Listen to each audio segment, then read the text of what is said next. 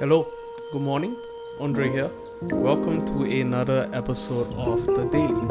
I hope that you are well. This is the final day of the work week, and I know many of you are looking forward to the weekend. Maybe you have plans to go out with family, to the park, to the beach, or go to a cafe and have a nice cup of coffee. Whatever your plans are, I hope that this day will be a great day for you, that you will wrap things up in a nice way, that you will finish your work today. I pray grace for you to do that. And I hope that even as you set aside time this morning to listen to this podcast, as we go into a time of prayer and reading God's word together, that you would feel your soul coming to life this morning. And I pray the prayer of John the Apostle over you, that you will be in good health, that you will prosper, even as your soul prospers. Let's begin the podcast. Well, yesterday I unpacked shortly one of my favorite stories in the Bible. It's the story of the two on the road to Emmaus, and I believe that there is so much that we can glean from that story in Luke chapter 24. Encourage you to take your own time to read through that passage and let the Spirit speak to you, even as He has done so for me on numerous occasions. This morning, I'd just like to share some thoughts from the closing verses of that Emmaus Road experience, starting from verse 29. It says this in God's word. They, meaning the two, urged him, Jesus, strongly saying, "Stay with us, because it is almost evening and the day is now nearly over." So he went in to stay with them. When he was at the table with them, he broke bread, blessed and broke it, and gave it to them. Then their eyes were opened, and they recognized him, and he vanished from their sight. They said to each other, "Were not our hearts burning within us while he was talking to us on that road?" Well, if you are familiar with the story, you know that the two on the road to Emmaus were not just traveling to Emmaus for vacation, but they were running for their lives, right? They were running away from the threat of persecution. They were fearful and worried and concerned. They were despondent and hopeless, even as news of the Messiah's death hit them. And they, then met with Jesus, whom they thought was a stranger. Their eyes were not opened. They talked with him. They conversed with him. And then they urged him to stay. Now, this is a major turning point in the story. They urged him, Jesus, to stay with them, to spend time with them. And then Jesus does his thing, and their eyes were open. They recognized him, and their hearts began to burn. And then the entire chapter shifts as the two hurried back to Jerusalem and started sharing of the Messiah's resurrection and how he is alive and how he has met them.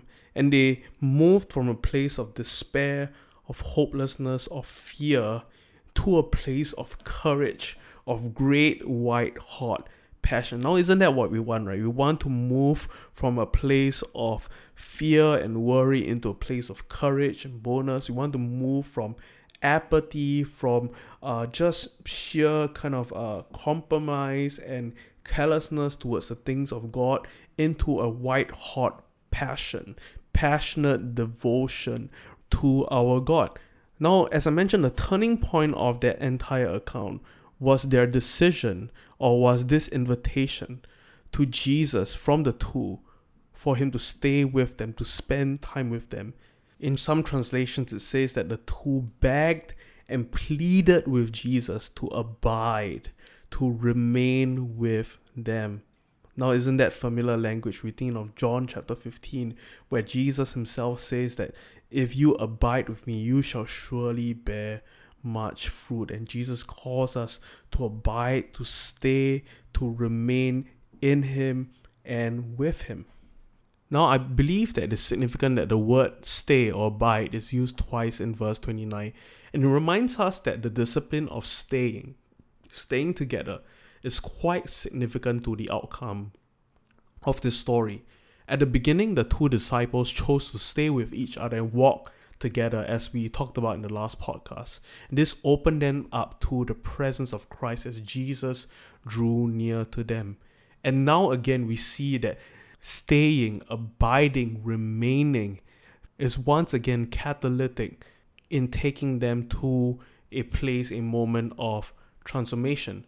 Now, this aspect of the story is worthy of mention and it's worthy of note because it is so countercultural, especially in our current climate, right? We live in a global society that is so transient. Hardly anyone stays anywhere for very long. We have a multitude of options, be it travel, not these days though, but we have so much more options and accessibility and mobility than as compared to previous generations. As a result, as a people, it's so countercultural to stay put, to lay down roots for a long time. And we see this played out in various aspects of society, don't we? People routinely leave family and friends behind in order to follow a job. Couples choose not to stay married when things get tough. And congregants in churches leave when they disagree with their pastor or new better version of church to get started, somewhere else, and they move. It's so easy to move. Congregations leave denominations when they disagree with policies and practices, and denominations can splinter and form new denominations when the chasm seems too deep and too wide to be bridged. And now it's especially so in a cultural climate like ours that we need to learn the simple practice of staying put, what some teachers of the way of Jesus, of discipleship, call the practice of stability. That is committing oneself to stay faithful, to remain, to be planted. We have to know that much of the work that goes into spiritual formation, of transformation, is simply staying put. It is sticking it out when times are hard, when people are challenging, and allowing the Spirit to form you into a person of love. In this age marked with hypermobility, accessibility, and options, we have in many ways become a placeless people, right? We uproot at the sign of conflict, shift our convictions at the sign of challenge, and refute ideas of commitment because it inevitably limits our freedom and choices. But it's then that I'm led to think of the biblical imagery that likens human beings, men, to trees. Think about it for a second. Is growth, if any, even possible if you are consistently being uprooted and moved from place to place? We need to stay put in order to grow. We need to stay. Saint Benedict calls this the practice of stability. He explains that it is the spiritual skill of staying put to get somewhere. Just think about how conflicting that image is. It is staying put in order to get somewhere. I'd like to put it to you that in order to mature, to grow, to advance in your spiritual formation in Christ, we need to learn to simply stay put. A time where we are taught through culture to avoid conflict, to build and to embrace wanderlust. Perhaps it's time we rediscover the simple art of staying put in our communities when things get tough, to not leave but go through the deep, vigorous work of relationship building and grow to be committed to people. But another aspect of this staying and waiting is staying and waiting on God. And we read all through the Psalms that the psalmists will write about them waiting on God, staying put, being patient with God. Now, I talked about patience in a sermon quite recently. I talked about how we need to learn how to be patient with people and patient in circumstance. But there's another aspect of patience, and it is patience in waiting on God, to trust in His promises, to sit and tarry with Him until the breakthrough and the blessing comes.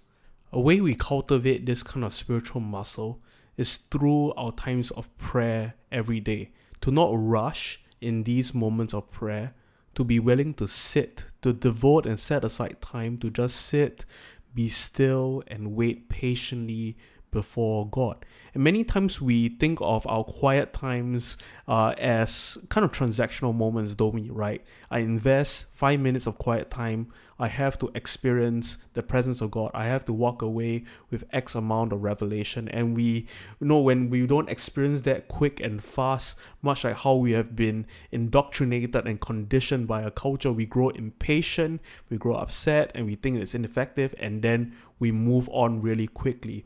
But I want to encourage you, even as you learn to grow in prayer, in devotion, to intentionally spend times in your prayer, just sitting still, waiting and being patient before God, and allow the Spirit to work deeply in you, even as you just stay put. And in many ways, I think this brings delight to God's heart, when we are just willing to stay put, to not be in a rush or in a hurry, right? Just think about how, if you were to go out for a meal with a friend, and if that friend was constantly looking at his or her phone, his watch, you would feel in many ways dishonored or even hurt. And at times we do that to God, don't we, right? We go into our prayer meetings, or we spend our mornings in devotion with the timer on. We say, okay, I'm just going to do 15 minutes and then I'm out. Kind of like a daily due that you got to pay. Well, how about we put aside our timers, our watches, and allow for ourselves to be fully immersed and given to the moment? I wonder what God can do and will do in us when we choose to stay put, to not be in a rush. And I believe this will cultivate the spiritual muscles that are necessary for us to wait well, especially as it pertains to the promises of God or breakthroughs that we are seeking after. It's the same kind of patience we cultivate in our everyday routines that will be the same kind of patience that will preserve us during trying times. And so this morning, I'd like to end off by reading over you Psalm 40 as just a kind of text to wrap up this podcast, but also to frame our hearts and our minds even as we spend a few moments this morning in quiet contemplation and silence and waiting on God. And my encouragement for you this morning is, even after this podcast concludes, to just spend some time on your own, waiting on God, offering Him your time, your attention, to not be in hurry, to not be in rush, and watch what God will do in you even as you choose to simply stay put. Let me read over you this morning Psalm 40, a Psalm of David. I waited patiently for the Lord, and He inclined to me and heard my cry. He also brought me out of a horrible pit, out of the miry clay, and set my feet upon a rock, and established my steps.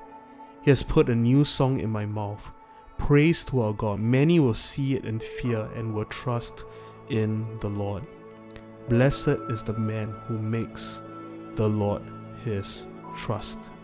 And I think in many ways, even as we choose to stay put and put aside our agendas, our schedules, our worries and our concerns for a moment, we are in many ways expressing our trust in God, that we can choose to put aside all our concerns because we are held and loved by a God who holds all things together. And so let's spend a few months this morning waiting on God, being still, staying put, and giving to Him our trust. I invite you right now to get into a comfortable position. If you're sitting on a couch, I invite you to relax, to breathe in and out, and allow for the tenseness that might be in your shoulders or foreheads to dissipate, to fade away even as you breathe. Allow for yourself to just sit and be still this morning. I invite you wherever you're at to put your feet firmly on the ground and just feel the stability of the ground that your feet is upon. Even as the universe spins, even as the earth rotates, you are held firmly, and God is more stable than the ground that you're standing on. God is more trustworthy and consistent than the gravity that's keeping you planted. God is in all things, and He holds all things together. And so this morning, with that in mind, I invite you to wait patiently upon the Lord, to stay put and offer Him your trust and your affections. Let's spend a few moments this morning doing so.